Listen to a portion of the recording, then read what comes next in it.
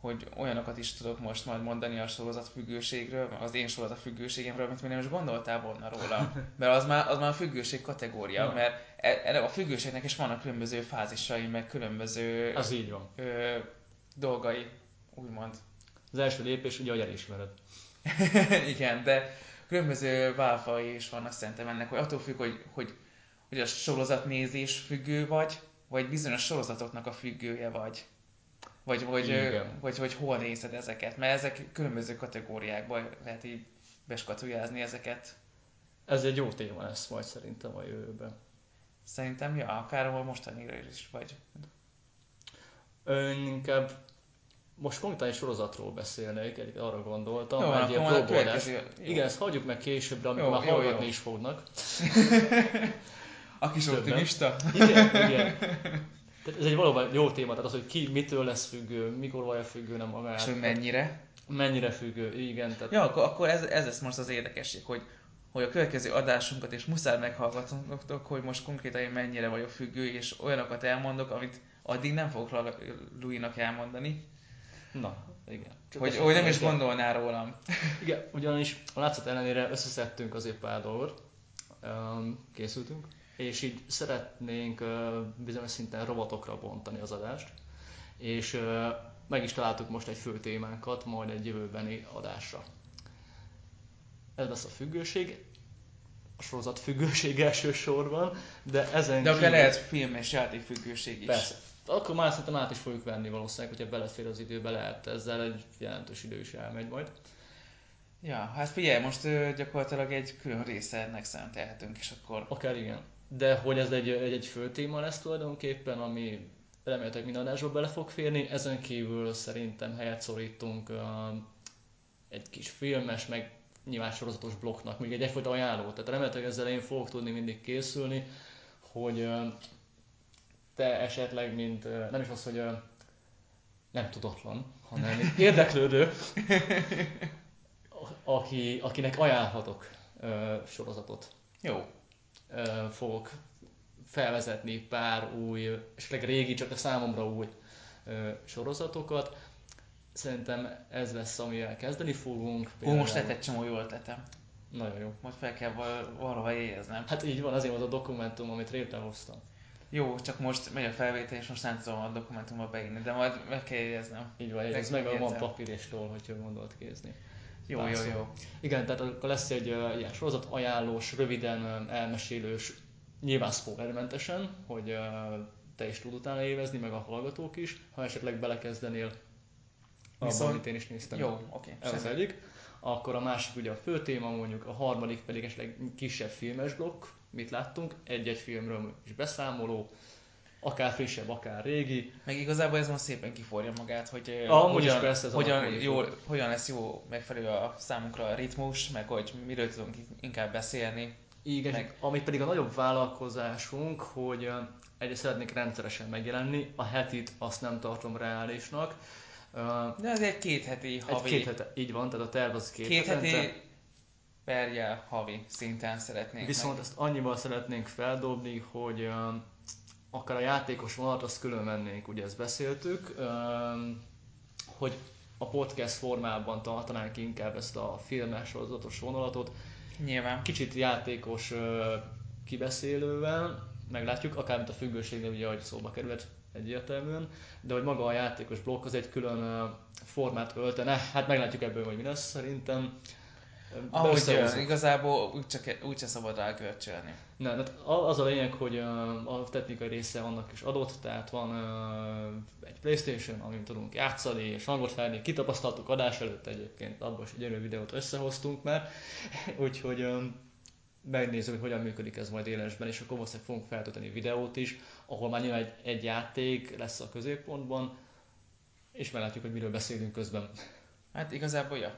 Ha elég jó játék, akkor valószínűleg arról, ha nem, akkor másról. Ez az elgondolás, aztán, hogy majd mi lesz a történések folyamán, az majd kiderül. Így van. Viszont, azt nem tudom, mennyire lesz majd általános a jövőben. Kövessetek minket, ha is meg tudjátok.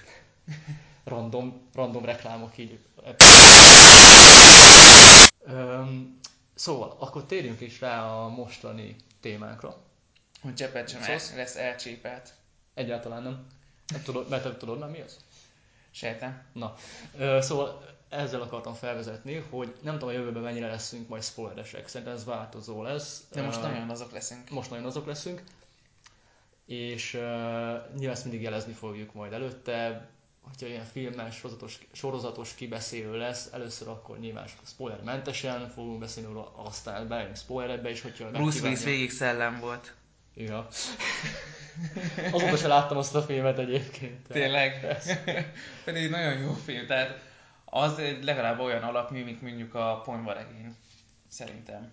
Hát igazából biztos, hogy sokan vitatkoztok, mind a nulla hallgató eddig meghallgatott, de szerintem magában az ilyen filmekben egy műfaj alapító film volt, egy műfaj meghatározó film. Mármint a ponyvaregény is, meg a 5. elem is.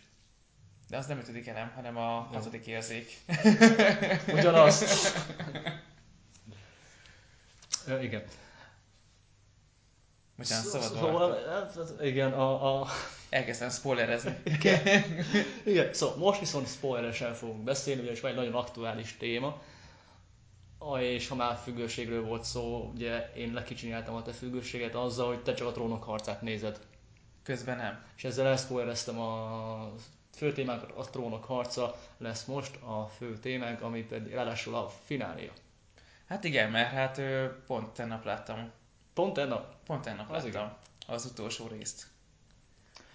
Évadzáró részt. A 7. évad volt? 7. évad. A 7. évad. 7. része. 7. része, arról van szó. 2017-ben. Ja, mert csak később visszahallgatjátok, most melyik záró részről beszélek? Most erről. Igen. 7/7.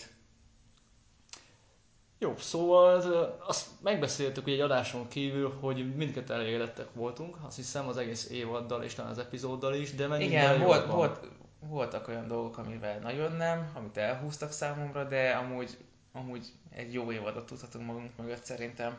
Hát ugye sokan kiemelik így a 3., 4. évad környékét, ez a 2 talán a legjobbnak, és én is ezekre emlékszem, hogy a legjobbak voltak. Különösen a 4. évad. Ha nem is emlékszel az egészre már, amit megéltek, a 4. évad kezdődött úgy, hogy 2., 3. rész környékén meghalt Joffrey. Azt hiszem, a sorozat egyik csúcsmomentuma volt.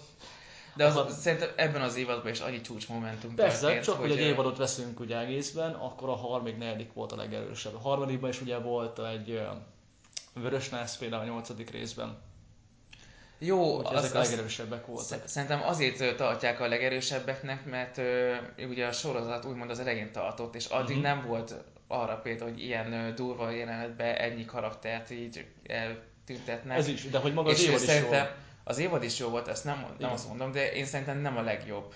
Mert igazából nem azt mondom, hogy most a 7. volt a legjobb, de pályázik rá. Aha. Igen, most nagyon mert most szakadtak az emberek. Igen, mert most igazából hozzászoktunk ahhoz, hogy most már vannak tényleg durva leszámolások, fő karakterkiiktatások, meg durva történések. Úgymond hozzászokott a tapasztalt Trónok harca néző. Ez mégsem volt a 7-ben. De volt, hát gondolj bele, mint a spoilerezünk, tehát most ne lepődjetek, mert most nem fogjuk többet mondani, de spoiler mennyiségek jönnek. Szóval például Kisúly halála. Igen, amikor elhitették a nézővel, hogy Sansa hülye lesz, és befolyásolja majd Kisúly, és akkor már tapsoltunk, hogy Kisúly már megint ki tudott találni valamit, hogy a két Stark lányt egymásnak ugraszta, és Sansa, te hülye kislány, és az utolsó pillanatokban végezteti a kis hugával Kisúlyat, az azért epic jelenet volt. A kislány a kis hugával a Kisúlyat. Hát igen, mert Sansa gyakorlatilag egy kislány, aki most már kezd felnőttebben viselkedni. Azért már elég, igen. Ezzel sokan nem értenek egyet, részben én sem, ugyanis... Nincs igazuk. Igen. Van a véleményem, meg a többi szar. Igen. Ugyanis ez a két tábor, amit elkezdtem mondani a 7. évaddal kapcsolatban, az egyik, aki hiányolja a kicsit lassabb, de intrikásabb, meg karakterek szempontjából kidolgozottabb évadokat, illetve az egész hangulatot, és van, aki meg örül annak, hogy végre történik valami, pedig nyilván korábban is történt valami, tehát hülyeség volt korábban is azt mondani, hogy ebből sem csak sétálnak, ugyan már, a Gyűrűk Urában is csak sétálnak, persze. Végülis, ja, mert gyakorlatilag, hogyha belegondolunk, a 6.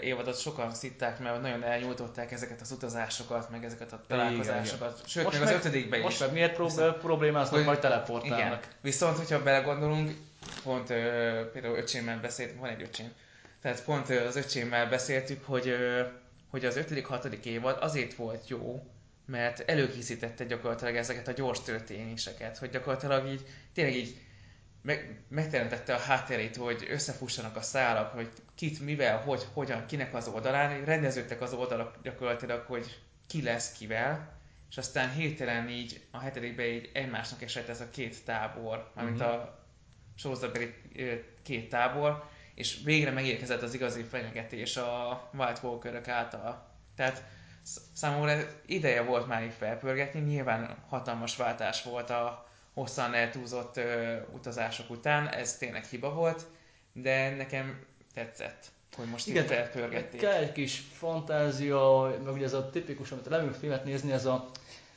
suspension of disbelief. Azt hiszem ez a jó kifejezésre, hogy itt nem kezdünk el azon agyalni, hogy most ő hogyan jutott el olyan hamar oda, hogy futott ő le ekkora távot, meg mit. Ja, nem, ezt hagyjuk, tehát, és erre nem az a válasz, hogy hát a sárkányok is vannak, akkor miért zavar? Teljesen jogosak a kritikák, attól, hogy vannak sárkányok, attól még ez a saját világában, a saját szabály szerint kéne, hogy működjön. Ebben a világban sem szaladnak az emberek 50 km/h sebességgel. Teljesen rendben vannak a kifogások, csak ezen ne akadjunk fel, mert már régóta azt is nem magyarázhatjuk, hogy az adrenalin hajtott is. Nem csak ezt, régóta tisztázva van, itt nem jelölték sose az időmúlását, sose jelölték a helyszínváltást, talán régebben igen, az első évadból rémlik nekem. Nem biztos, lehet, hogy beképzelem már, hogy kiírták, hogy most éppen King's Landingen vagyunk.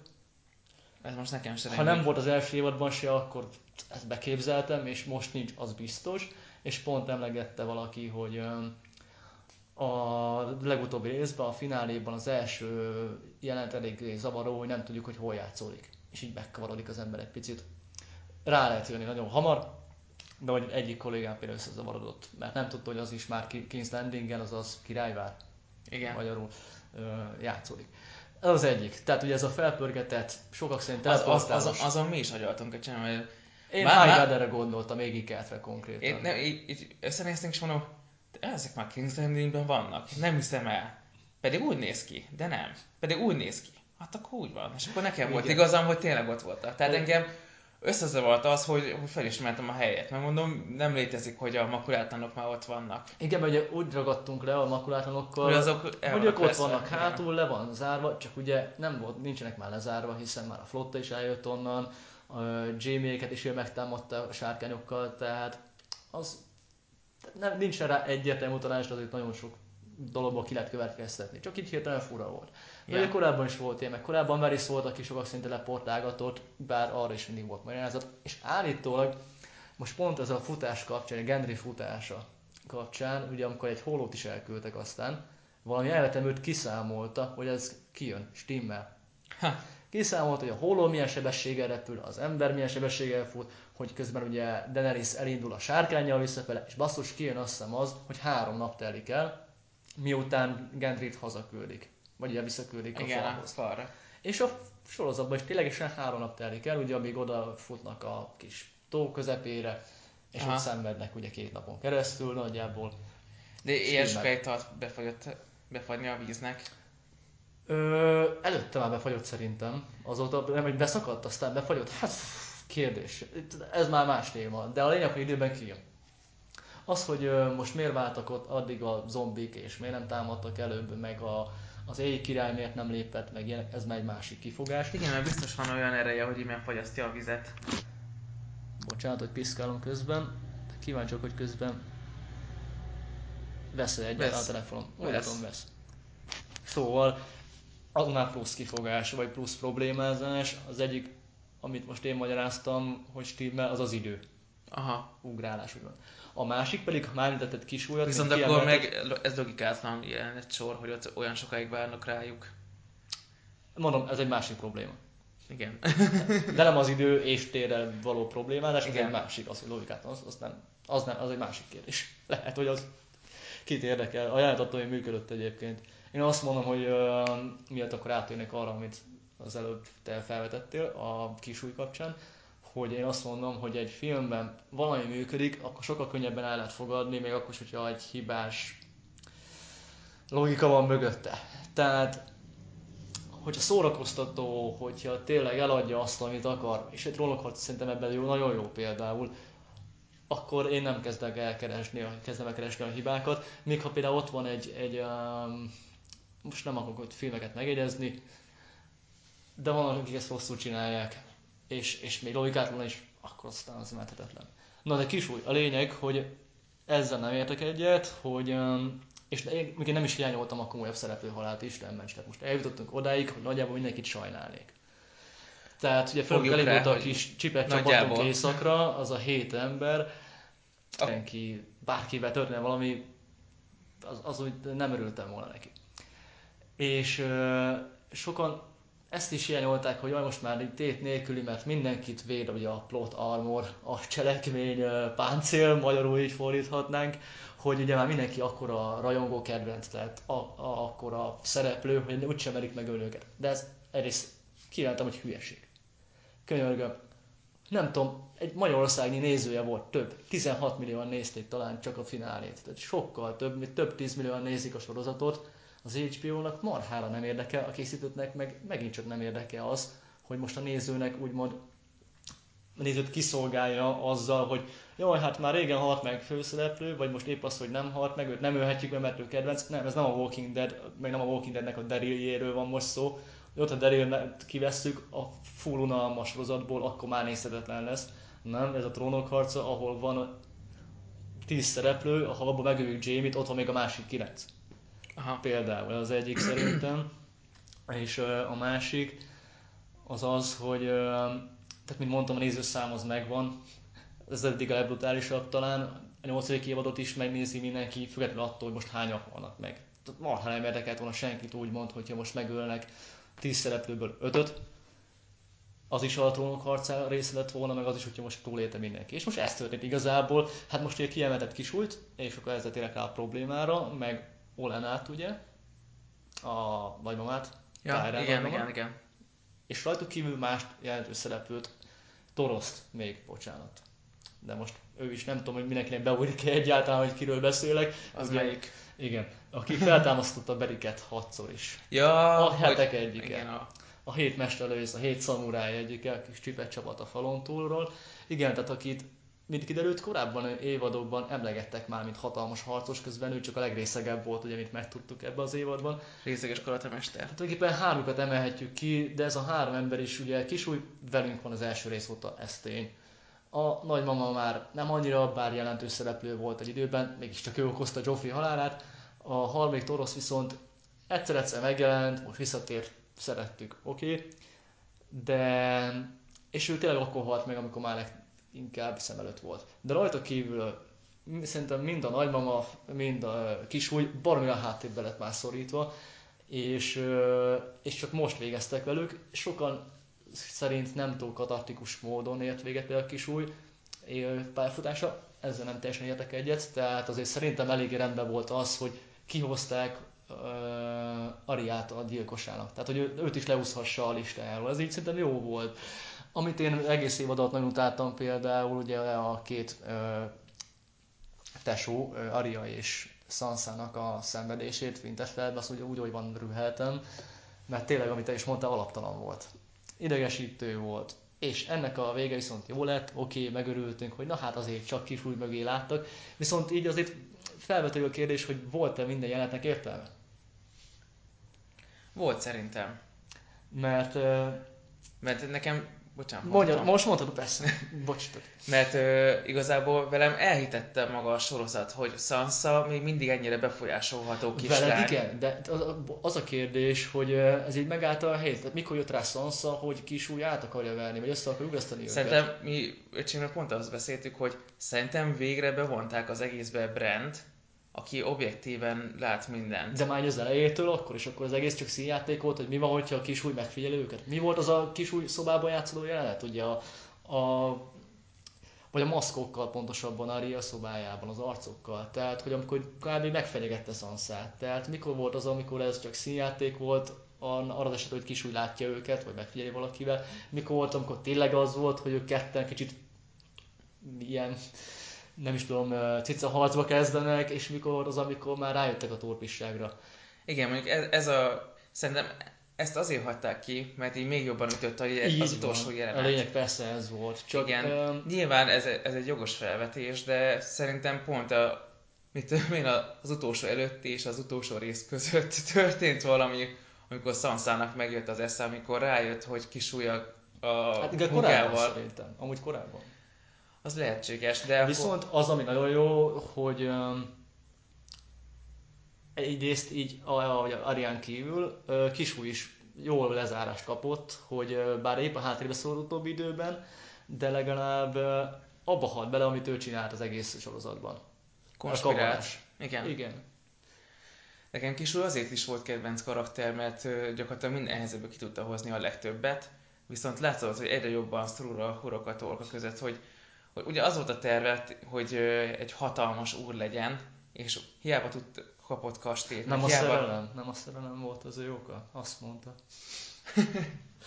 És hogy hiába lett a völgy lovagjainak a vezetője, és hiába vágyott még nagyobb hatalomra, szerintem azt már úgymond a karakternek is belőtlött a tudatába, hogy, ezt biztos rosszul mondtam, de fejébe ötlött, hogy hatalmat csak úgy tud szerezni, hogyha teljes éjszakot valahogy így megszerzi. Vagy legalábbis annak az embernek az irányítását, aki teljes éjszakot fogja irányítani. És Sansát akartam megszerezni magának, hogy éjszakot uralva még nagyobb hatalma legyen, mit olyan behordol a Cerseinek, és akkor igazi nagy hatalmú ember lehessen éjszakon. Szerintem ez volt a végső terve, csak rájött, hogy ezzel a gyenge északi seregekkel ezzel nem tud erősödni igazából. Ezért kellett neki inkább ilyen politikai támogatás, mint sem hadseregnyi támogatás. Hát nyilván, tehát kisúly eléggé közönségkedvenc volt szerint, tehát én is bírtam a kavarását, hogy ő ellentétben egy heggyel, akit csak utálni lehet, mert ő hogy oldja meg a dolgokat erővel, és azon kívül meg semmi karaktere nincsen, semmi jelleme nincsen, és ő csak az, hogy ennyit tud. Hát jó, de ez hegy már ez zombi. Hát korábban mondjuk, tehát korábban is ezzel neveztem, most mióta zombi semmit nem csinált, nem is ölt nagyon. Azóta szimpatikusabb nekem, mióta zombi. De komolyan. Amúgy persze most már Szögregor, és akkor már rántja elő a kardját, és már kaszabol. Igen, mert korábban még zavaróbb volt persze, mert akkor mint ember művelt olyan dolgokat, amik embertelenek voltak. Most meg zombi, kit érdekel, semmit nem csinál kb. De hogy ugye kisúly épp azt ugye meg okos volt, ennek ugye örültünk. Oké, hogy ő intézte, hogy ő miatta halt meg Ned is. De attól még egy jó karakter volt. Igen. Ezért is kicsit háttérbe szólt az utóbbi időben, hogy nem éreztem annyira erősnek a kavarását. Bár szerintem az emberek azt is eltúlozzák, hogy Sansa és Arya mennyire... Épp kicsit most lehet magam ellen beszélek, hogy unalmas volt ez a szál, ez a Sansa-Arya közti civakolás. De talán több alapja volt, mint amennyit az emberek gondolnak, mert hogy Sansa mindig is szeretett volna ugye tényleg egy királyné lenni, tehát hogy ugye egy király mellett Lady of Winterfell. Az meg ugye már másik, az új vágya volt, tehát hogy igazából egy mellékszereplőből szeretett volna most már tényleg egy főszereplő lenni, ez az egyik. A másik pedig, hogy talán elfelelkezünk arról, hogy oké vagyok tesók, bocsánat, de hogy kb. 6 éve nem látták egymást, az első évad óta nem látták egymást, és akkor se voltak ám nagyon kedvencei egymásnak. Ki imádta a másikat? Arya és Jon. Ők imádták egymást. Igen. Sansát senki nem, szerintem. Hát mert beképzelt kis picsa volt azért. Hát konkrétan igen. Tehát, és konkrétan miatta halt meg, konkrétan? Aryának a farkasát is miatta kellett elüldöznie.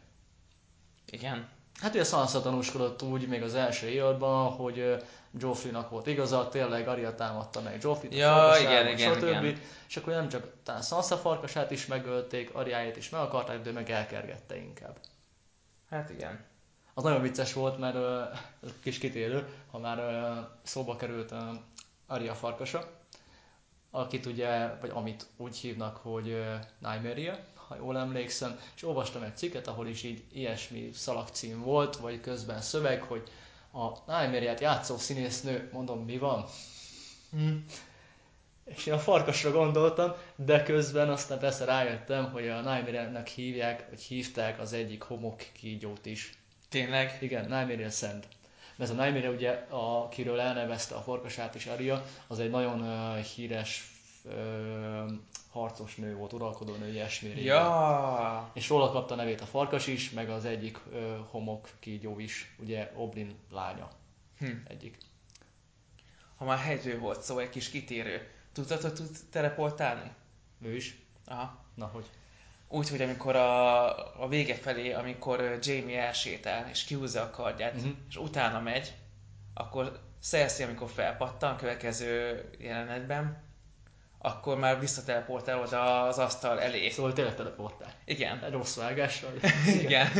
Az durva hiba, ilyet benne hagytak. Igen, ezt észrevettem, nagyon durva volt. Akkor felrőttem, pedig egy nagyon durva jelenet volt. Na igen, ott merész lett volna, hogy meglépik, hogy Jamie-t kivégzi a helyet. Igen, hogyha belegondolunk, hogy Tyrion, aki mondta, hogy végezz ki, és nem végezte ki, és hogy Jamie ugyanezt mondja szintén a testvére, aki a szeretője is, végezz ki, és őt mégis kivégzi, azt a testvért, akit ő jobban szeret, és azt meg nem végezte volna ki, akit meg utál, az egy hatalmas fordulat lett volna, szerintem. És akár bele is fért volna Cersei jellemébe. Igen, és hihetetlenül bátor lett volna meglépni ezt, és nagy fordulatot hozott volna szintén az egész történetben. De nem bánom, mert Jamie-ről van szó, és így is tök jó Jamie sorsa. Tehát az, hogy egy ilyen bukott lovakként lovagol most valamerre. Jó, de meddig? Szerintem Cersei utána küld valakit. De nem, de Jamie elmegy éjszakra most szerintem úgy annyit, tehát ő ott csatlakozik a többiekhez. Jó, de a sereg nélkül mit ér egy félkező? Hát de nem a sereg, ott van már a sereg. Ja. Tehát Johnékhoz csatlakozik ő, ennyi. És a Cersei mondja, hogy most, hát jó, az északi sereg az ott van, meg Daenerys serege, viszont Cersei-nek a serege az nincs ott, ami kellett volna. Attól még Jamie be tud csatlakozni bárhová, tehát szerintem nem fogják elutasítani a segítséget. Az is lehet, sőt biztos. Aztán kérdés, hogy mi lesz a jövőjük, ugye, ha már a Jamie és a Cersei-ről van szó, ugye talán ezt szintén veled beszéltük, hogy ugye két lehetőség van főleg, tehát én már azon gondolkozom, hogy most már Arya fog megölni mindenkit kb. Tehát ugye Sándor is utalt erre, már ugye a vérebb, hogy Gregort, a tesóját, a hegyet, még hogy lehessen nevezni, szintén Arya fogja megölni, bár ugye... Ráutalt? Pont ezt akartam kérdezni. Akkor ezt egy 3 perccel később beszéljük meg. Jó. Szóval lehet Arya az, aki megöli nem csak a hegyet, nem csak ugye Kisút, de hogy ő fogja Cerseit is megölni, hisz rajta van Isten. Oké, sok ember meghat, aki rajta volt a Isten, és nem ölte meg, de volt Defrét, ő ölte meg, stb. És hogy akkor lehet ő lesz, vagy ugye a nagy esély van arra, hogy Jamie öli meg Cerseit. Ami van, hogy lépés lenne, mert ő tényleg még mindig szerelmes szerintem bele. De ugye a jóslat is ezt mondta. Cersei gyerekkorában volt egy jóslat, nem tudom melyik évadban mutatták, hogy meghal mindegyik gyereke, megtörtént, és hogy a testvére fogja talán megölni. Ő Tyrionra gondolt valószínűleg. Aha. De Tyrion nem fogja szerintem megölni, neki elég volt az apa gyilkosság. Jamie pedig ugye már alapból, hogy hívják, ugye királygyilkos, most lehetne királynőgyilkos is, ugye sokan így kezelik, ráadásul ugye Kingslayer is lehetne a Kingslayer után, hogy már tesóját is megöli, és a szerelmét, hát ott vége lenne annak az embernek. Hát legalább annyi neve legyen, mint Daenerysnek. Igen, már alakulna. Szóval ez a másik lehetőség, de és az nagyon durva lesz, hogy ez megtörténik. Emlékszel pontosan a jóslatra? Mert én nem. Hát ennyi. Hát az, hogy a testvére által fog meghalni, konkrétan igen. ez. Tehát nem az, hogy a szerette által, hanem a testvére által. Igen. Az végülis lehet most, hogy Jamie lesz. Tényleg, mert a Jamie egyszerűen elege lesz Cersei-nek a gonosz lelkéből, és megöli. Tennie kell hozzá valamit igen. Még. Tehát Cersei-nek még nagyon durva dolgot kell tennie, hogy ezt Jamie meglépje, de ahogy ugye Aerys is tette, a király, volt király, ugye az őrült király, hogy ugye fel akar gyógyítani mindent, Jamie akkor lépett. Tehát, de ugye akkor csak 15 éves volt, azért az megint más. Szerintem Cersei elkövet valami nagy árulást, vagy a leendő gyermeküket... Aki nincs is, szerintem. Megszületni biztos nem fog. mert ugye több gyereke valószínűleg nem lesz, mert az ott a jóslat, hogy meghalt. Tehát most vagy nem is terhes, ezt csak megjátsza, vagy csak ő maga elhiszi, de nem az. Aha. Vagy meg se születik, holtan születik, stb. Elvetél, ilyenek. Nem hiszem, hogy... Vagy annyira megharagszik Jamie-re, hogy elvetettél gyereket, és emiatt fogja Jamie megölni. Nem, viszont nem, mert elvetett, nem, hiszen ő vinné tovább a családot. És Cerseinek most ez az egy dolog fontos, a család. A család. És már csak a gyereke marad, ha tényleg van. Ő szerintem elhiszi, hogy terhes, más kérdés, hogy tényleg az-e, de tulajdonképpen más Lannister nem maradt már, aki igazán Lannister, úgymond. Tehát Tyrion Daenerys oldalán van, Jaime már csak úgy magában valamerre, Cersei az, aki tartja a Tywin-tól eltanult család. Viszont ha már Cerseiről beszélünk, szerintem ebben az évadban ő volt a legjobb. Úgy tudott taktikázni, úgy tudott a legkényesebb helyzetekből is kijutni. Az abban Jamie keze is benne lehet, nem tudom, hogy az aranykeze vagy a sima, de benne volt. Benne volt, de ő irányította Jamie-t. Hát...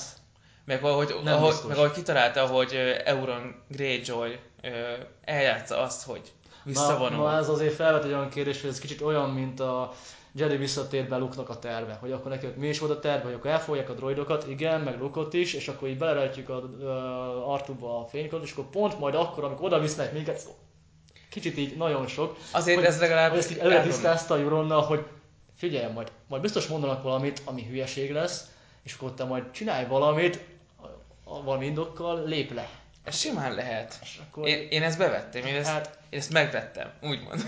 Tehát, hogy oké, ez így jól jött ki, hogy azért Cersei nem hazudtolta meg magát, persze elárult mindenkit, meg hogy Euronnal összefogtak. Sőt, duplán, amikor Tyrion beszélgetése után azt mondta, hogy emlékezzetek rá, hogy mindent megad, stb., aztán meg mégsem. Tehát jó volt ez én most akkor dúltasan elvonulok, de aztán beleegyezek, de persze valójában mégsem, ez oké, ezt aláírom, csak hogy ez a Euronos része viszont kicsit már nekem olyan, hogy jó, hát gagyi volt, de nekem tetszett. Jó volt. Mert leblokkolt egyszerűen, hogy tényleg, és hihető volt, hogy tényleg begyulladt Az igen, a Euron nagyon jó volt, meg ez nagyon hihető volt. Szabó Győző. Csak én azt mondom inkább, hogy a Cersei ennyire nem láthatta előre, hogy mi fog történni, ennyire ezt nem lehetett kitervelni, hogy tehát ez nem olyan lépés volt, mint például a Casterly Rocknak a kiürítése és Highgarden elfoglalása. Az egy stratégiai lépés, ott oké, lehet az ilyeneket látni, de ezt, hogy majd a tárgyaláson biztosan lesz egy olyan pillanat, amikor Euron engem akkor elárul, és akkor ezt csak megjátszuk, és akkor ő valójában elindul a Golden Company-ért, ez nekem egy kicsit sok, de oké, de ezt akkor térjünk vissza arra, amit elhalasztottunk az előbb, a két Clegane. Igen. Hogy ugye akkor Clegane. Sándor és Gergő. Elneveztem Gergőnek, szerintem teljesen jó. Szóval akkor ez, amit kérdeztél, hogy kire utal? Igen. Tehát ugye... Hogy el fog étet jönni. Az első, akire én is gondoltam, de ezt nagyon könnyen meg lehet cáfolni, és nem csak én gondoltam rá, az Arya nyilván. Ő azért elég egyértelmű lenne, hiszen ki más jöhet szóba tulajdonképpen. Most Oberynnek ugye a bosszúálló párja és gyerekei halottak. Tehát az összes Martell kb. Aki számít, meghalt. Hát vagy még nem, csak a cellában szenvednek. A csaj biztos halott, az anyuka igen, az anyja talán még szenved. Ő nem fog eljönni a hegyért, és róla amúgy tud a Sándor. Tehát szerintem Oberyn halálról sem tud. Abszolút nem. Tehát... Szóval kizártak ezek a részek, akkor kimarad még Aryán kívül csak ő maga. De akkor meg fura volt a megfogalmazás. Igen, de hát ez még angolul is így mondta, tehát... Persze, hogy jönni fog érted, vagy tudod ki az. De hát a film magára gondol szerintem. Ez egy olyan rejtély, mint Cersei halála, de senki másra nem gondolhatott. Tehát ez azért egyszerűbb egy fokkal, senki más nincs az, aki kötődne a hegyhez komolyabban, akit a hegy is ismer régóta, és akinek van esélye ellene, és a vélebb is ismerné. Tehát nincs ilyen szerintem. Akkor Arya?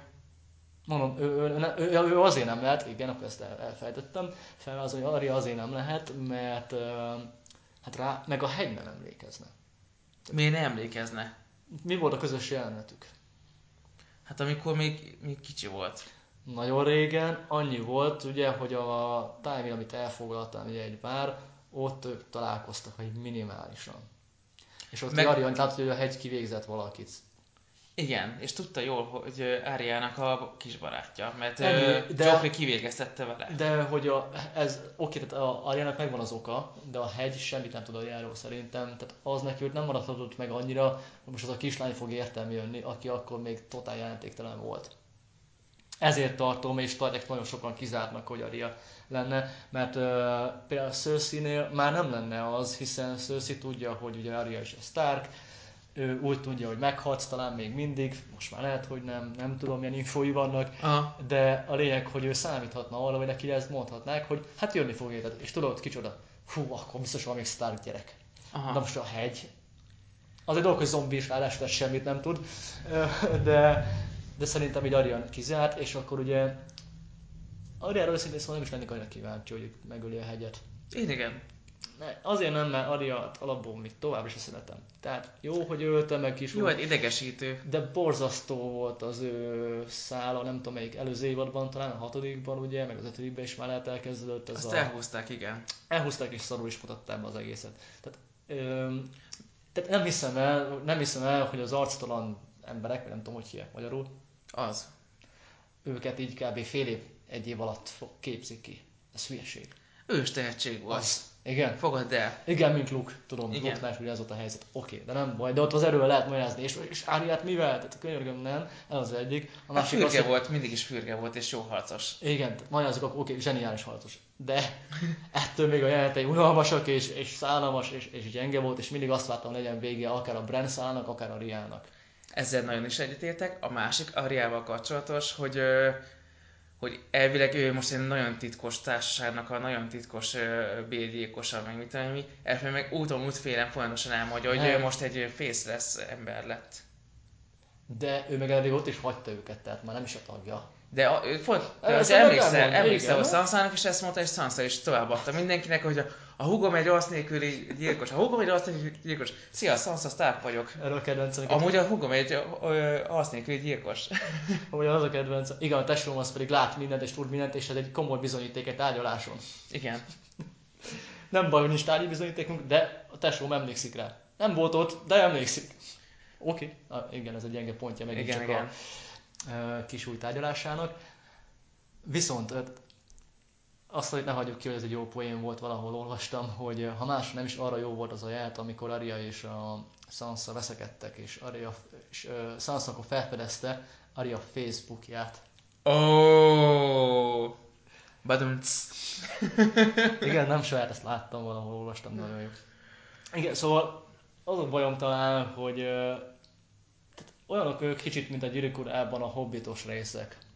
Főleg könyvben annak idején, amikor olvastam. Igen, azt látom, az szörnyű volt, legyen. Ezért nem szeretem a Gyűrűk Urának azt a részét. Ezért mutatkozok össze minden egyes ismerősömmel, hogy nekem a Hobbit összességében jobban tetszett, mint a Gyűrűk Ura. Mert nem volt benne annyi szenvedős rész. Volt benne fasság, főleg Legolásznak a jelenetei, volt benne nagyon sok fasság, a törpe és a tünde csaj szerelme. Igen, ezek fasságok voltak a Hobbitban, ezt elismerem. Viszont a Gyűrűk Urában Samu, Frodo és Gollumnak a szíszámja, az a soft erotic pornja, az nem. Hát meg azt nem tudom feldolgozni a mai napig. Hót nem érdekelt, hogy mit csinálnak, persze róla szólt sajnos az egész, de Aragorn sokkal jobb volt mindig, meg Legolas és Gimli és a többi. Mindegy, más téma. Igen, más téma. De hogy ez kb. Olyan, tehát a Brannek is éjszakon szenvedésének semmi eredménye nem lett végül. Tehát most se csinált semmit, könyörgön, most végül ennyit elért, igen. Mire volt valami haszna? Kicsit logikátlanul, de felfedte a kisújt. És még mit fedett fel? És mit fedett, igen, ugorjunk is akkor a legnagyobb felfedés, amit meglepő módon számomra, meglepő módon mindenkinek van, nagyon sokaknak nagyon nagy meglepetés volt, nekem nem. Nekem igen. Nekem a formája tetszett viszont nagyon, hogy megjelent szem. Ebben zseniális volt az az epizód, hogy korábbiakhoz képest, vagy általában a Trónok harcához képest, szerintem nem is, hogy könnyed volt, de vicces, nagyon vicces. Aha. Mindenki sziporkázott a szövegeivel, hát már kezdőjelet ugye, Jamie és Bronn, hogy beszél a farkakról, vagy faszokról, nem tudom már. Igen, hogy mennyire befolyásolja a harci teljesítményt. Zseniális. És akkor megjelenik Sam Brannél, és akkor így Bran elárulja neki, hogy hát ő egy olyan háromszemű holló, és akkor Sam mondja, az nagyon jó, de nem tudom mit jelent. Cool story, bro. Kb. Igen, és így, oké. Nagyon jó. Szabad közbevágni egy pillanatra? Mondja. Azt nem értettem, a szem miért nem vágja, amikor fontosan bújja ezeket a tekercseket, vagy mindenféle legendáról, meg Jogos. akármiről olvas, és Mondod akkor pont, valami. hogy nem tudja, hogy mi az a háromszemű holott még ő a falon túl is volt. Igen, ez jogos. És akkor emellett a jelenet maga folytatása ugye az volt, és itt megint sokan felfedeztek egy kis hibát, hogyha Bran tud mindent, akkor ezt eddig miért nem tudta? Márpedig azt ugye, hogy sorrendben úgy volt, hogy Bran felfedte Samnek, hogy Hogy Jon Snow igazából John Sand. És talán nem is Jon, azt már is meg tudtam mondani, hogy Egonnak hívják. Nem, Egon azt még nem Sand. tudtam elmondani. Csak nem, a Jon Sandet mondom. A lényeg az, hogy Sand ugye valójában nem is Snow, mert az apja igazából nem Ned volt, az anyja sem nyilván az, akit gondoltak, egy LTS nő, hanem Lyanna Stark, ugye, aki miatt lett volna Snow. Az apja pontosan azt mondta, hogy Targaryen az apja, csak igen. azt hitte, hogy fattyú. Ezért mondta, hogy Jon Sand. És azért Sand, mert ugye Dorneban született, igen. és az számít, nem az, hogy ki az apja. És erre mondja Sam, hogy basszus, ő ugye félfüllel marha jól megjegyezte egyébként, szegfű talán magyarul a neve? Igen. Gilly megjegyezte neki, teljesen jelentéktelennek tűnő szituációban, hogy a nem tudom melyik mester az egyrészt megszüntetett egy házasságot, majd felszenteltett egyet, igen, megkötetett egy házasság Rhaegar Targaryen és Lyanna Stark között. És ugye ez lehet fura sokaknak, hogy Brent ez váratlanul érte. Igen. Egy zseniális magyarázatot találtam erre egy kommentben. Kérdés, hogy ez a valóság, úgymond, ez a hivatalos, de szerintem nagyon jól leírja Brentnek a képességét. Mert ugye miután Bran ezt megtudja Samtől, ő vissza is megy ugye az időbe. Lássuk csak. Visszapörget, beállapoz a könyvbe. És tényleg úgy kell elképzelni szerint a komment szerint Brannek a képességét, mint még egy hatalmas tárhelyű Winchester, egy merevlemez. És rákeres, amire akar. Így van, viszont kereső nélkül van neki alapból. Aha. És így hiába ott van a hatalmas mennyiségű információ, nem tud csak úgy mindent. Hisz össze-vissza van az egész, tehát rá kell keresni konkrétan. Sam megmondta a keresőszavakat, rákeresek, hoppá, tényleg itt van. És akkor kiderül, hogy Jon Snow valójában nem Jon Sand, meg micsoda, hanem Aegon Targaryen. Igen. És nekem ugye ez sem volt meg túl nagy újdonság, hiszen én elkezdtem kombinálni az első rész óta, amikor ugye abban sem voltam biztos, hogy kiderült-e, hogy ki Jon apja, de rájöttem, hogy kiderült már az előző évadban, hogy ugye amikor láthattuk a módban Brent, a fiatal Neddel, igen, és akkor hogy megszületik Jon. Hát az egyetlen volt már, hogy Jon, az is, hogy az anyja Lyanna Stark. Na vajon ki lehet az apja? Hát ha titkolni kell Robert elől, akkor nem Robert az apja. Kivel kavart még az a nő? Rhaegar Targaryennel. Oké, akkor megvan ki az apja. Itt már ugye akkor tovább gondoljuk a dolgot, hogy ezzel nem vagyunk sokkal előrébb, de annyit tudunk, hogy ő az unokaöccse a Daenerysnek. Nem unokatestvére? Öccse, az a testvér. Nem, az unokaöccse az az én testvéremnek a fia. És ez a helyzet? Az ő testvérének a hát Daenerys testvérének a fia. De akkor sok a korkülönbség.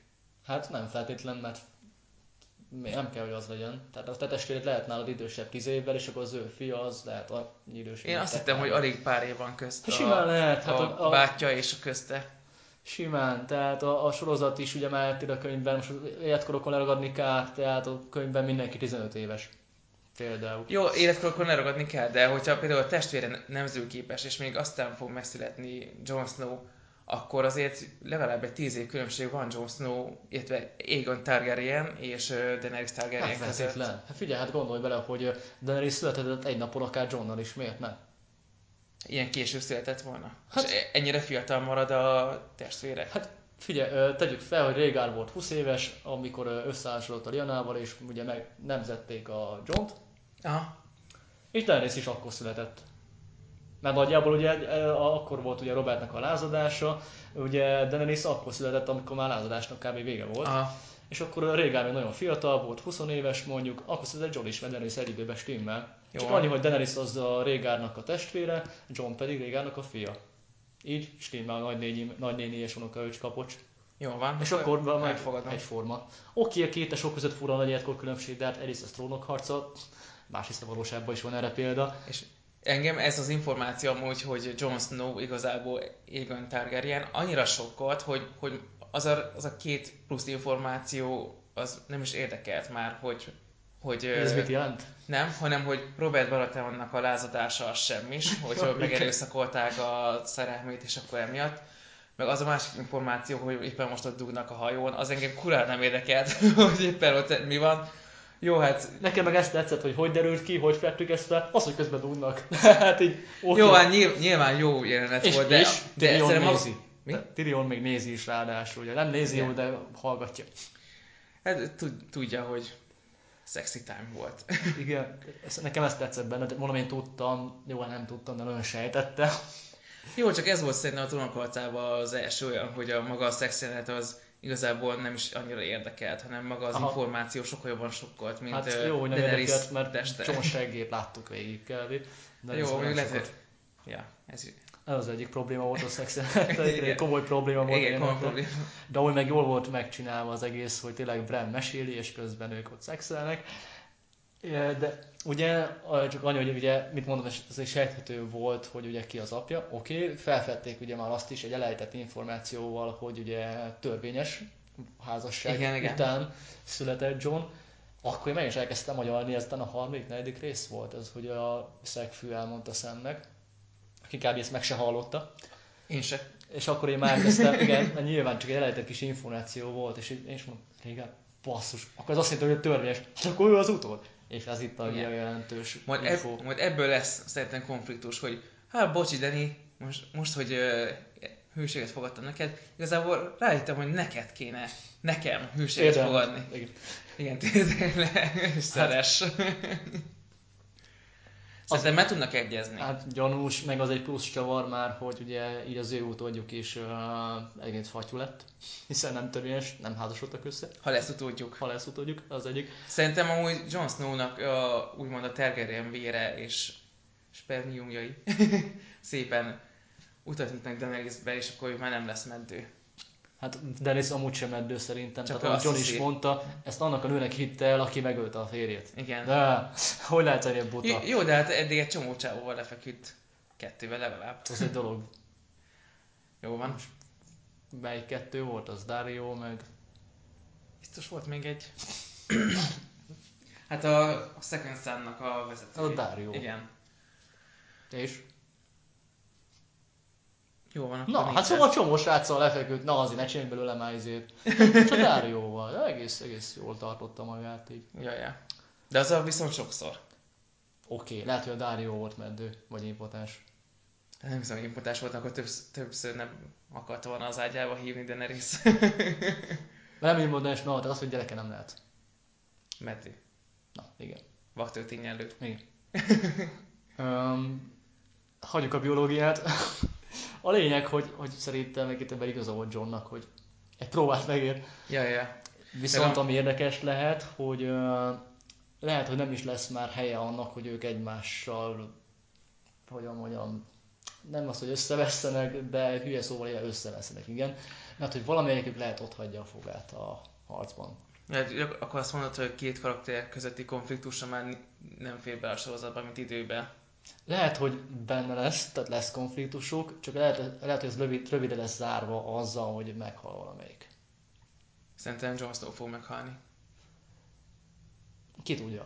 Ezt már, ez csak egy most lehet találgatni, tehát ez is tud találgatás nyilván. Egy valamire ideális befejezés lehetne az egész sorozatnak, hogy a végén a trónon ül Jon és mellette Dany. Az, hogy most ki valójában az uralkodó. Hát ez azért érdekes, mert oké, most hirtelen szerelmesek lettek, amúgy szerintem tényleg hirtelen, de nem baj, egész jól felvezették, de... A szerelme első látásra, és erőben megismerték egymást. Tetszett neki, hogy megsimogatta a sárkányát. Igen. Meg John biztos is valamit, ugye ezt már Ygritte óta tudjuk. De nem baj, oké. De egyrészt ma az elég sokként érheti őket, hogy a korábbi Targaryen szokást ők is betartják. Pedig ezt akartam mondani, csak nem akartam a szabadba vágni, hogy már nem tudom ki mesélte magát ezt a sztorit a Targaryenekről, már nem tudom. Az a lényeg, hogy a Targaryenek elkezdtek ugyanúgy egymással, hát igen. hogy hogy a tiszta vért fenntartani, hogy ne mocskolódjon be, úgymond. Most a másik kérdés, hogy most Jon Snow tűzálló-e? Valószínűleg az. És hogy ez mikor és hogy fog kiderülni? Ez egy jó kérdés lesz. És akkor lehet, hogy ő kibírja majd a jégsárkának a támadását is, mert ő tűzálló, mert Targaryen, és jégálló, mert Stark. Stark nem jégálló, csak. Nem baj, de Jon igen. Jó. Mert ő egy félisten lesz, már ott tartunk konkrétan. Jon nem, de Stark. Mert rájöttem, hogy akkor Stark nőszülte. Igen. És épp ez a lényeg, és épp ezért volt érdekes az a jelenet is, amikor Tyrionnak elmondta, hogy ő egyszerre Greyjoy és Stark. Mert Jon is Targaryen és Stark. Mindenki Stark. Igen. Meg igen. maga azt hiszem az utolsó... Léghajlító? Igen. Az utolsónak a címe az, hogy tűz és jég. Igen. És akkor gyakorlatilag nem csak azt jelenti, hogy most Daenerys és Jon összejött, hanem Jon egyben a tűz és jég. Igen. Ez nagyon jól meg lett írva. Szóval a lényeg az, hogy ugye, amit még akartam levezetni, hogy Jon azért elég szépen lépegetett fel a ranglétrán. Bizony. Elfogadta azt is, bár nem nagyon akarta, hogy nem csak, hogy ő lett ugye először még Lord Commander, pedig azt sem akarta, megválasztották, oké. Ő lett északkirály, oké. Nagyon, nagyon komolyan kitartott mellette, de végül csak betérdelt, ki tudja mi okból. És ezek után tényleg rivalizálna vajon a szerelmével, hogy akkor ő akar lenni a nagy király. És ez az egyik, hogy ő akar-e egyáltalán, a másik pedig, hogy Daenerys feladná, hiszen ő tényleg azt határozta már el, hogy ott ő a megváltó, ő a nagy uralkodó. Egyikükből sem nézem ki hirtelen, hogy feladná, bár Jonból még inkább, hiszen ő betérdett. Ugyanakkor az egy dolog, hogy most melyik mit akar, de hát kérdés, kit mennyire érdekelnek már a törvények, de törvény szerint Jon az trónörökös.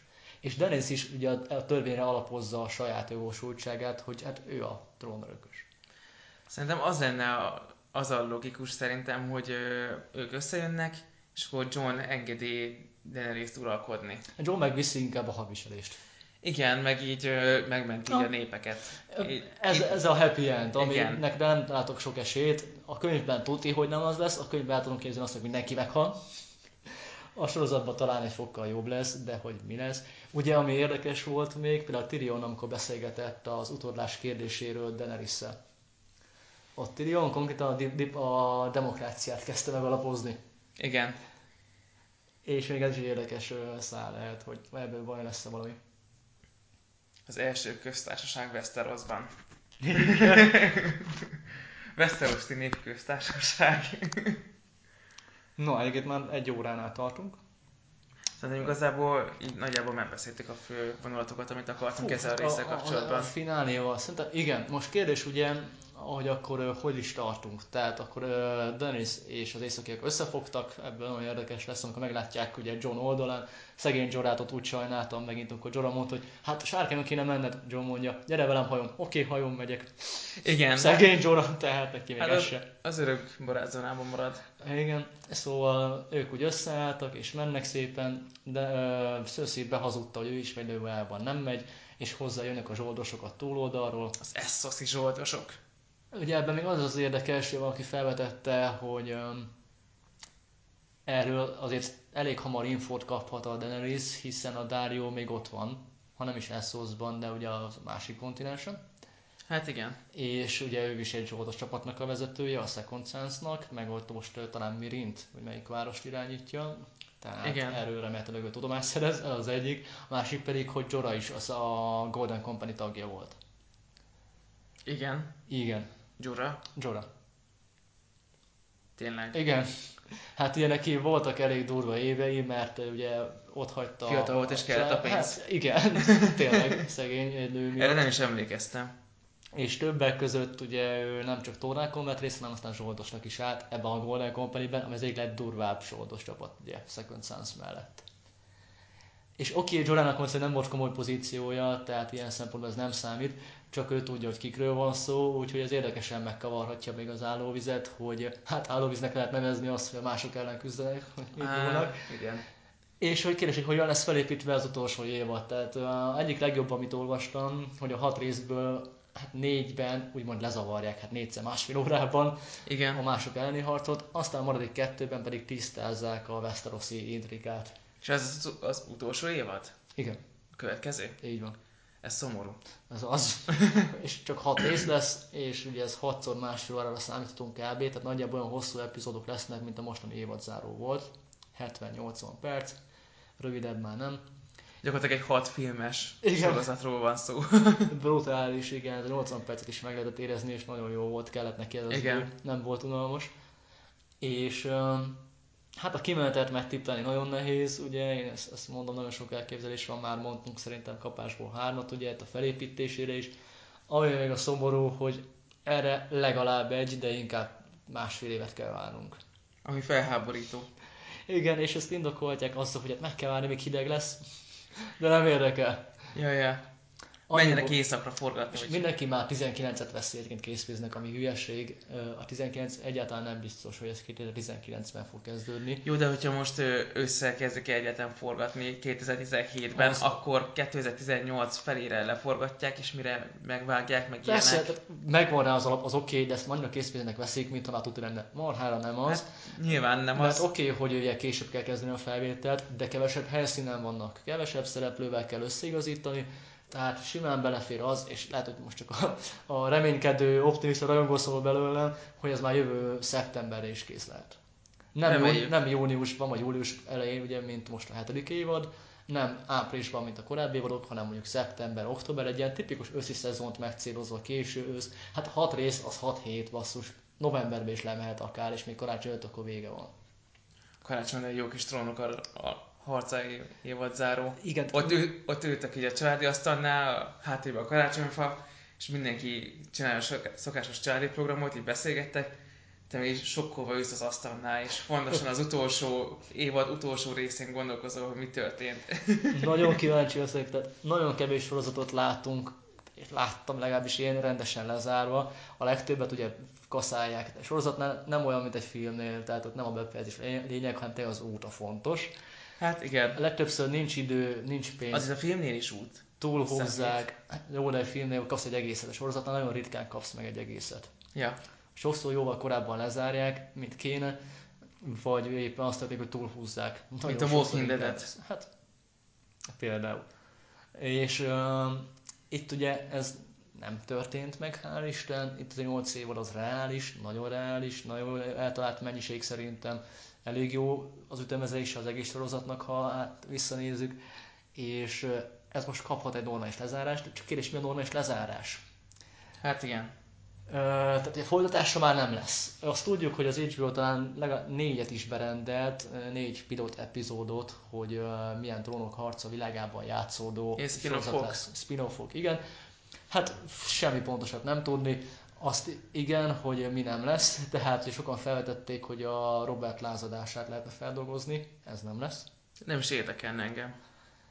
Tehát elvileg nyilván olyan korban fog játszódni, tehát akár korábban, akár ugye a jövőben, amiről azért hallottunk már, hogyha korábbról van szó, de nem Robert lázadásáról.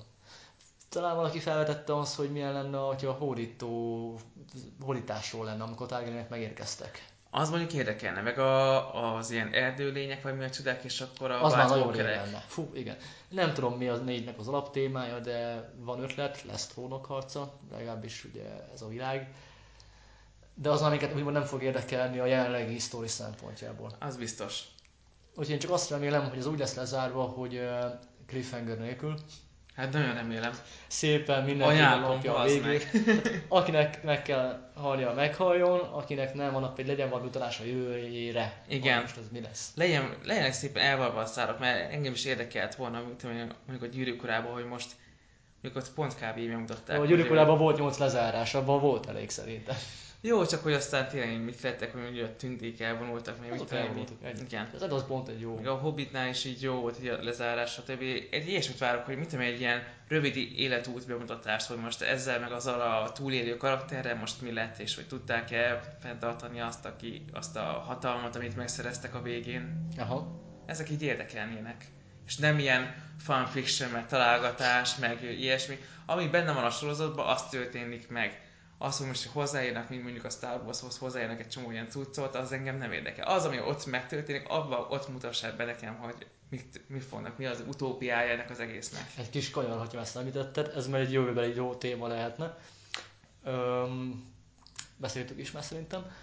Na de amit mondta, ez a plusz világ, ugye, hogy mennyire nem érdekeltél a Star Warsnál. Most olvastam pont egy friss hír, hogy például az egyik legjobb Star Wars játék, a KOTOR 1 és 2, azt pont annak köszönhetjük a létét mindkettőnek, hogy létezik ez a Star Wars filmeken kívüli Star Wars világ.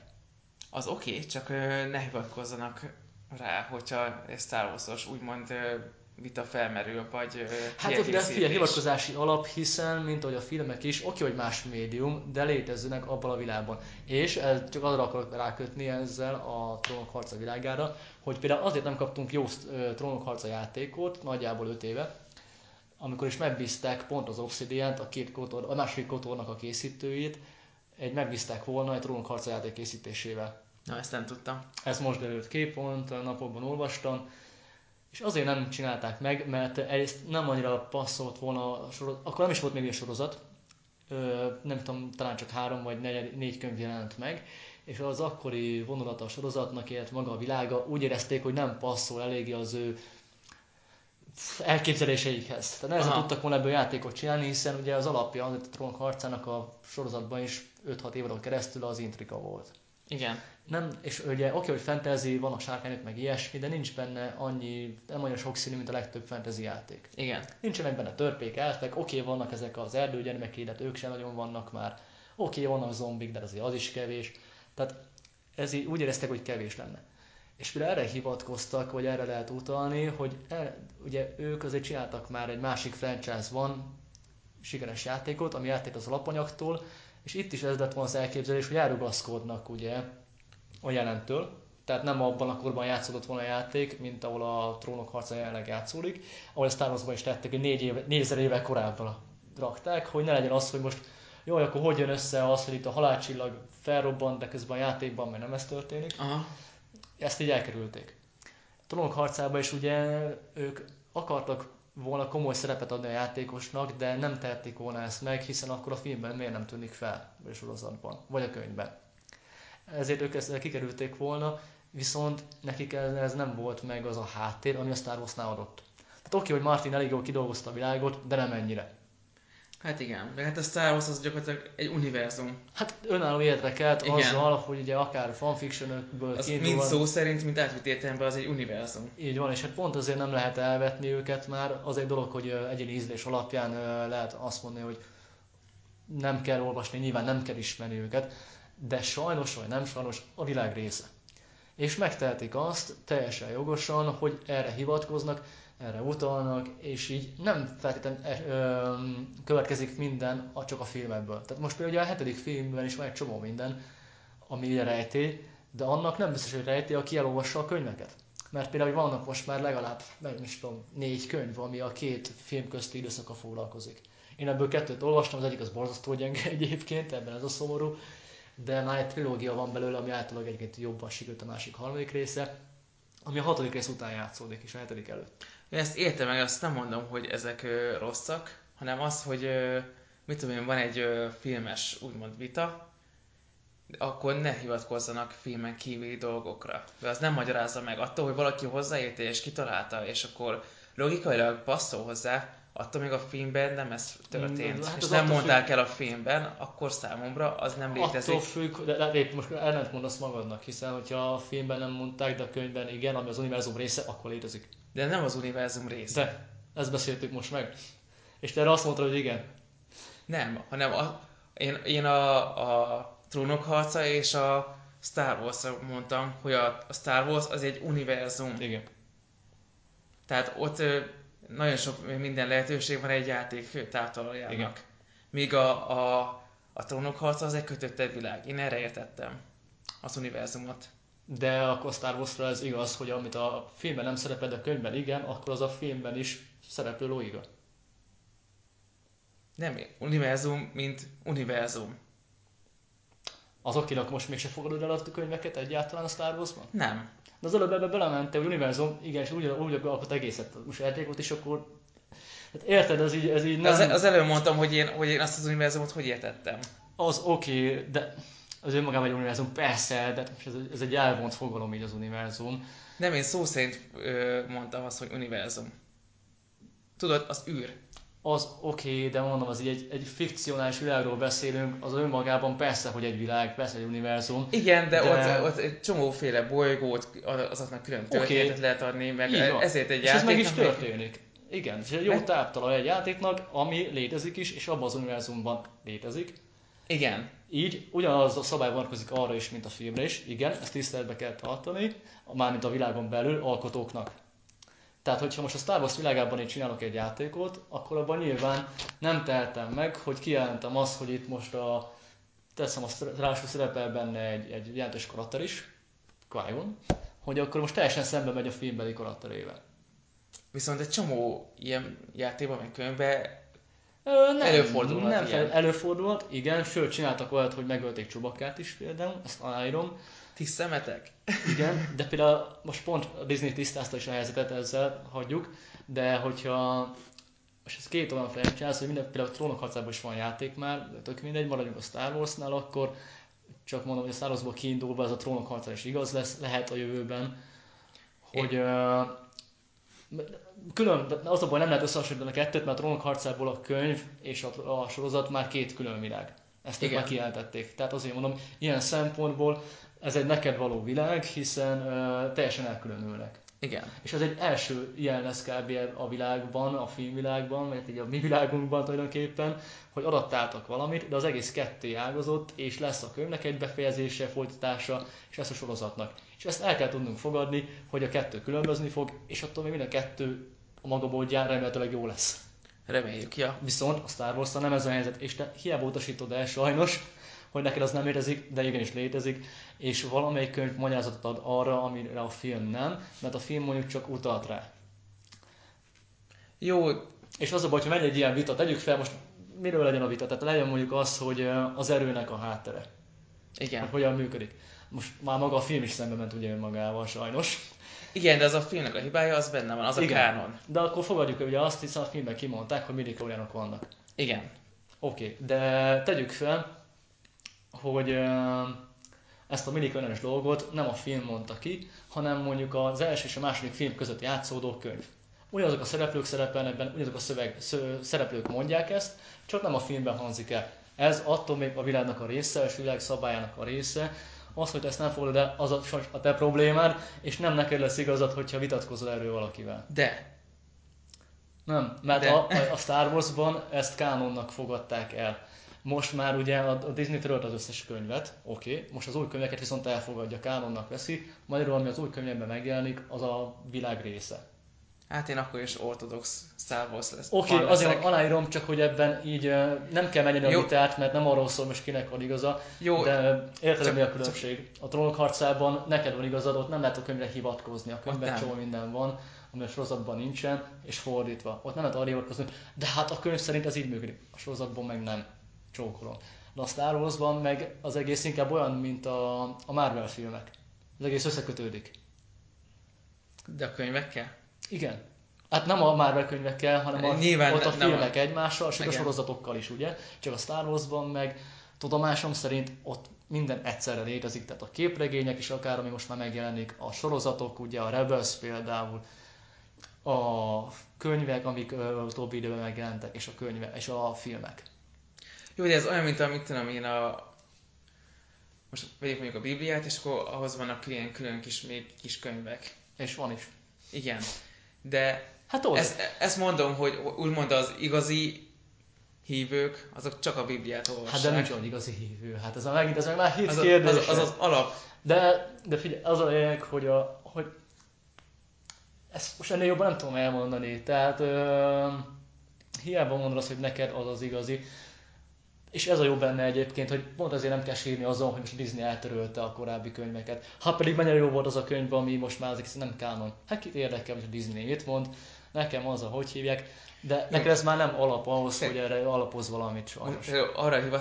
Azt akartam ezzel kifejezni, hogy tegyük fel, hogy mint amilyen Darth Vader csinál valamit az egyik filmben, és ezt én csak úgy vagyok hajlandó elfogadni, hogy ott a filmben megtörtént. És a filmbeli történések, az összes Star Wars film történései alapján tudom megmagyarázni. De várj. És hogyha valaki olvasott, 3-4 könyvet, amiből ő azt hiszi, hogy lehet, hogy abban a könyvben úgy volt írva, és úgy magyarázom egy Darth Vader filmbeli tevékenységét, én azt nem fogom elfogadni. Na de várj, akkor mi van? Erre akartam kiukadni. Én ezt értem, csak ez akkor... Ez egy külön téma, tudom, most így a podcast végén. Igen, belekezdtünk nagyon komoly témába, de hogy tegyük fel, hogy akkor már Darth Vadert mondod, neki hiányzik a bal lába. Igen. És a film erre nem ad magyarázatot. A 6. részben még, harmadik részben megvolt, még 4. már nincsen. De nem vágják a lábát. Jó, bocs, akkor rossz példa. Hiányzik a bal veséje. Igen. Ami a 3. még megvolt, 4. meg már nincsen. És erre a film egyáltalán nem utal. Mit mondtál a Trónok harcán? Ezt így kell elfogadni. De a Trónok harca az más. Ott utal rá. Ott utal a dolgra. Ha nem utal, akkor meg tök mindegy, nem bővítik ki. Na de most erre akarok kiukadni, hogy tegyük fel, hogy valaki ír egy könyvet, amiben leírja, hogy a Darth Vader hogy veszti el a bal veséjét. Neked az miért probléma, miért nem tudod elfogadni, hogy na hát itt van egy magyarázat rá. Te ugyanis arról neked nincs bizonyíték, hogy nem tudsz magyarul vitatkozni arról, hogy Darth Vader így vesztette el a vesét, mert te arról nem tudsz a filmből semmit. A könyvből viszont, aki elolvasta a könyvet, tudja, hogy vesztette el, és a könyv ugyanúgy a kánon része, mint a filmek, ezért ő tudja mondani. És így nem egyenlő felek vagytok, de így fölöslegesen is vitatkoztok valamiről, hiszen az egyik olvasta, a másik nem. Nem egyről beszéltek. Igen, de a Star Wars univerzum, most már tényleg a Star Wars univerzumról beszél, és nem az igazi univerzumról, mármint nem az űrbéli univerzumról beszél. Már összekevertük, igen. Na szóval ezért mondom, szóval nekem a Star Wars univerzum az csak a filmek. De mondom, ez így egy végtelen vita. Tehát az úgy, hogy neked csak a filmek, de hogy akkor te... De ennyire én is hozzáírhatok valamit. De nem, mert a Disney nem mondja rá azt, hogy az egy kánon. A Disney ezekre rámondja. Jó, és kik írták ezeket a könyveket? Miért kánon? Azért, mert a Disney ezt mondta. Most mondom. Ez ennyi. Ezzel múlik. Figyelj, ha te írsz valamit, és a Disney neked az elfogadja, hogy ez kánon. És el fogja mindenki hinni. Kész. És most ez ezen múlik. Ez most már a mi világunk, a mi törvényünk. Ez politika, vagy nem politika. Ez ennyi. Tehát... Akkor válasszuk ketté a dolgot. Akkor ne úgy hívjuk, hogy akkor úgymond a filmes vitákra én nem vagyok hajlandó elfogadni érveket, hogy amit a könyvből vettek. Viszont, hogyha az egész Star Wars történése, amiben beleveszik a kibővített univerzumot, és hogyha ott például nem olvastam el egy könyvet, vagy egy képregényt, vagy nem néztem meg egy spin-off animációs sorozatot, és hogyha tényleg az egész Star Wars univerzumra akarunk rátérni, és hogyha arról van vita, hogy abba egy olyan vitában hajlandó leszek beleszállni valaha is, akkor viszont elfogadom érvként. De hogyha maga a filmbeli történéseket akarja valaki megmagyarázni könyvek alapján, azt nem fogom elfogadni. De miért pont szegény könyveket zárod ki? Ez a kérdésem, ugyanis egészen tavaly decemberig nem létezett a Rogue One sem. Az egy film. Tehát akkor a film az már elfogadott. Igen. Nem csak a 6 filmben hiszel, nem csak a régi 3-ban hiszel, hanem összes filmet így összedobál valami akárki. De miért hiszed azt te? Azért, mert a Disney azt mondta, ez a hivatalos. Azért, mert ez filmformátumban van. Tehát más sorozat sem felel meg? Nem. Miért? Mert a Star Wars az film. Azt mindenki azonnal elérheti, azt normálisan megnézi a moziba, és az csak egy film. Figyelj, mondok valamit. Előbb volt könyvformában, mint filmben, hiszen egy forgatókönyv volt. De az forgatókönyv, az nem... Dehogy nem, figyelj, az egy könyv. El lehet olvasni, benne van a sztori, úgy ahogy van, kész. Az egy könyv. Sőt, nekem meg is van, egyébként talán itt van, ha nem, akkor pár. De azt nem nagy tömegnek vetítik le a forgatókönyvet. Nem vetítik, az egy könyv, de hozzáférhető. Bárki elérheti. Sőt, mondom, de nekem megvan az új remény könyv formájában. És abban... De ez nem érv. De miért nem ér? Az is egy könyv. Az is a Star Wars, ugyanazon az új reményben kb. Mint a filmben. De a Star Wars filmekről, amit az először lát az ember, az nem a forgatókönyv alapján ismerik meg azt. Akkor de ezzel érveltél, ezzel akartál most megcáfolni. De várjál, az új reményből csináltak könyvet is. És szerintem az kb. Egy időben jelent meg a filmmel, mint ahogy most is a Rogue One megjelent könyv formájában is. De azt a könyvet is elveted akkor, ami a filmről szól? Hiszen egyszerűen feldolgozza azt a sztorit, amit te láttál a vásznon, csak mondjuk van benne egy két másik mondat, ami a filmben nem hangzott el. Igen, mert az egy könyv. Ez olyan, mint a Harry Potter filmek és a Harry Potter könyvek. Az is két külön vita hát ez nem egy univerzumban létezik, de csak az különböző. A Harry Potter filmek és a Harry Potter könyvek ugyanabban az univerzumban. Az olyan, mint a Trónok harca. De a Hogy Star vannak Wars is különbségek ennyire. a Star Wars-ban. Vannak különbségek. A Star Wars-ban is vannak különbségek. Az előbb mondtad, hogy kicsit más a könyv, mint maga a film. Azért, mert a filmben az meg se jelenik. A Harry Potterben ezt már nem azt mondom, máshogy kezelik az egészet, az a baj, tehát nem tudod külön választani a dolgokat, tehát itt nem mi döntjük el, hogy most ez melyik a létező, melyik a nem. A Harry Potterben feldolgozták a könyveket úgy, ahogy jó, szarul, vagy éppen nem szarul. Jó, akkor még jobban pontosítok. Akkor a Star Wars-os filmes univerzumban nem fogadok el olyan vitát, amire könyvre hivatkoznak. De mondom, tényleg csak azt tudom mondani, hogy most itt van előttem egy könyv, ami leírja, hogy mi történik Leiával a 6. rész után, meg a 7. rész előtt például. A 7. részben marhára nem fogod ezt megtudni, de mégis eltelt a kettő között basszus 30 év, a 30 évben történt valami, a filmek ezt nem fogják mondjuk felvázolni, azért nem, mert kiadnak könyveket inkább, mert nincs annyi pénz, nincs annyi lehetőségük, nem akarják kiadni külön filmben, nem lehet mindent filmben kidolgozni, ezért kiadják könyvben. A Star Wars így működik, korábban is így működött, pont azért lett ekkor univerzum. Ha nem írták volna meg ezeket a szerinted elítélendő könyveket, amik semmire nem jók kb., akkor nem tartani itt a Star Wars konkrétan. Mert ez összvisz 3 darab film volt, lehet, hogy mi most is eszünkbe jut, nagy hajda jó film volt, de ha nem lenne mögötte ekkora univerzum, most a szó másik értelmében, igen, akkor nem itt tartanánk vele. De szerencsére itt tartunk, és ez nagyon a részben annak köszönhető, hogy nem Lucas, hanem mindenki más hozzátett, aki éppen akart, és Lucas mindent elfogadott, ez baromság volt, ezt aláírom, Lucas minden hülyeséget elfogadott kb. De most a Disney megpróbálja csinálni azt, amit ugye a Marvel, jó, Marvel is Disney, hagyjuk, de a Marvelnek ugye a vezető arca, aki összefogja a filmeket. Igen. Ezért remélhetőleg nincsen áttérés, ugye tehát nincs ellentmondás a filmek és a sorozatok között, de is egy egész univerzumot alkot. És azért hívják Marvel Cinematic Universe-nek, a Cinematic itt nem csak az mozira utal, ha jól értem szerintem, hanem a sorozatokra is. Tehát az úgy alkot egészet. Aha. Nyilván képregényt nem adnak már ki hozzá, de például a Galaxis őrzői sorozat már van. Nem tudom, hogy kánon-e. Abban nem vagyok biztos. Van, az a lényeg. Megint másik világ, össze-vissza keverjük őket, de ugye a Marvel képregényeket nem lehet egybevenni a filmes univerzummal, hiszen a képregény nem csak egy más műfaj, ott aztán már tényleg minden van. Igen. A képregény olyan, mint az internet. Minden megtörtént. Igen. És meg fog történni, ha még nem. Egymásnak ellentmond, különböző vonulatok vannak. Leginkább tényleg a Star Wars-t én így a Marvel filmes univerzumához tudnám hasonlítani, hogy ott is a sorozatokban nem nézed, tudom, de már pont a sorozatokról beszéltünk. Azt nem nézem, ja. Azt én sem, nem is az a lényeg, hanem például a Daredevilben is utalnak az incidensre. Csak így hívják, ugye, ami történt New Yorkban, a bosszúállóban például. Aha. És ez nem mondom, hogy oda-vissza megy, mert a sorozatok túl kicsiben játszódnak ahhoz, hogy a filmben felhozzák őket, de a sorozatban rendszeresen előjön az, ami a filmben történt.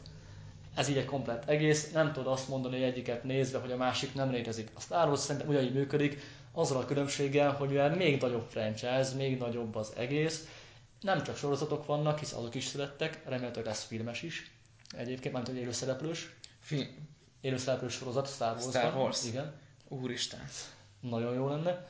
Jó lenne, hogyha a jó rendezőhöz hát, kerülne, ha jó lenne. Igen, de ezettől attól félek, hogy el fogják cseszni, de nagyon hát, a Rebels alapján szerintem működhet, hisz a Rebels is egész jó, ennél sokkal jobb minőségben kéne csinálni, és felnőttesebbre, de szeretnék látni egy sorozatot Star Wars-ban, hiszen attól még, hogy vannak szarok is, az engem nem érdekel, legfeljebb nem nézem meg, abba hagyom, de legyen jó is meg akkor mellette, és azt már nézem, és tök jó, hogy van. Nagyobb a választék most is. Eddig éltünk 6 darab Star Wars filmből. Most meg évenként kijön egy, vagy jó, vagy nem, hát legalább van. Ez is már egy másik téma. Igen, hagyjuk, de maga a világ is szerintem így a Marvelhez tudnám hasonlítani, hogy anyag itt is bővítgetik össze-vissza. Na akkor foglaljuk össze, hogy egyetértünk, hogy nem értünk egyet. Így van. De mind a kettőnknek vannak részigazságai. De nekem van igazam. Persze. Akkor zárjuk. Jó. Az a Trónok harcáról is. Megbeszéltünk mindent, amit akartunk. Igen. Most. Legalábbis, mert szerintem a Trónok harcáról... Igen. A Trónok harcáról nagyon sokat lehetne még beszélni. Star Warsról is. Meg ezekről, hogy most mit kanonizálunk magunknak és mit nem. De ez kicsit ugye olyan, mint a véleményről beszélni, hogy mi a szarfilm és mi a nem szarfilm. Erről is fogunk. Na, sziasztok! Ja, most is csinálják, aztán gyorsan... Másfél óra. Jó van, akkor örülök, hogyha valaki meghallgatta ezt, és akkor sziasztok!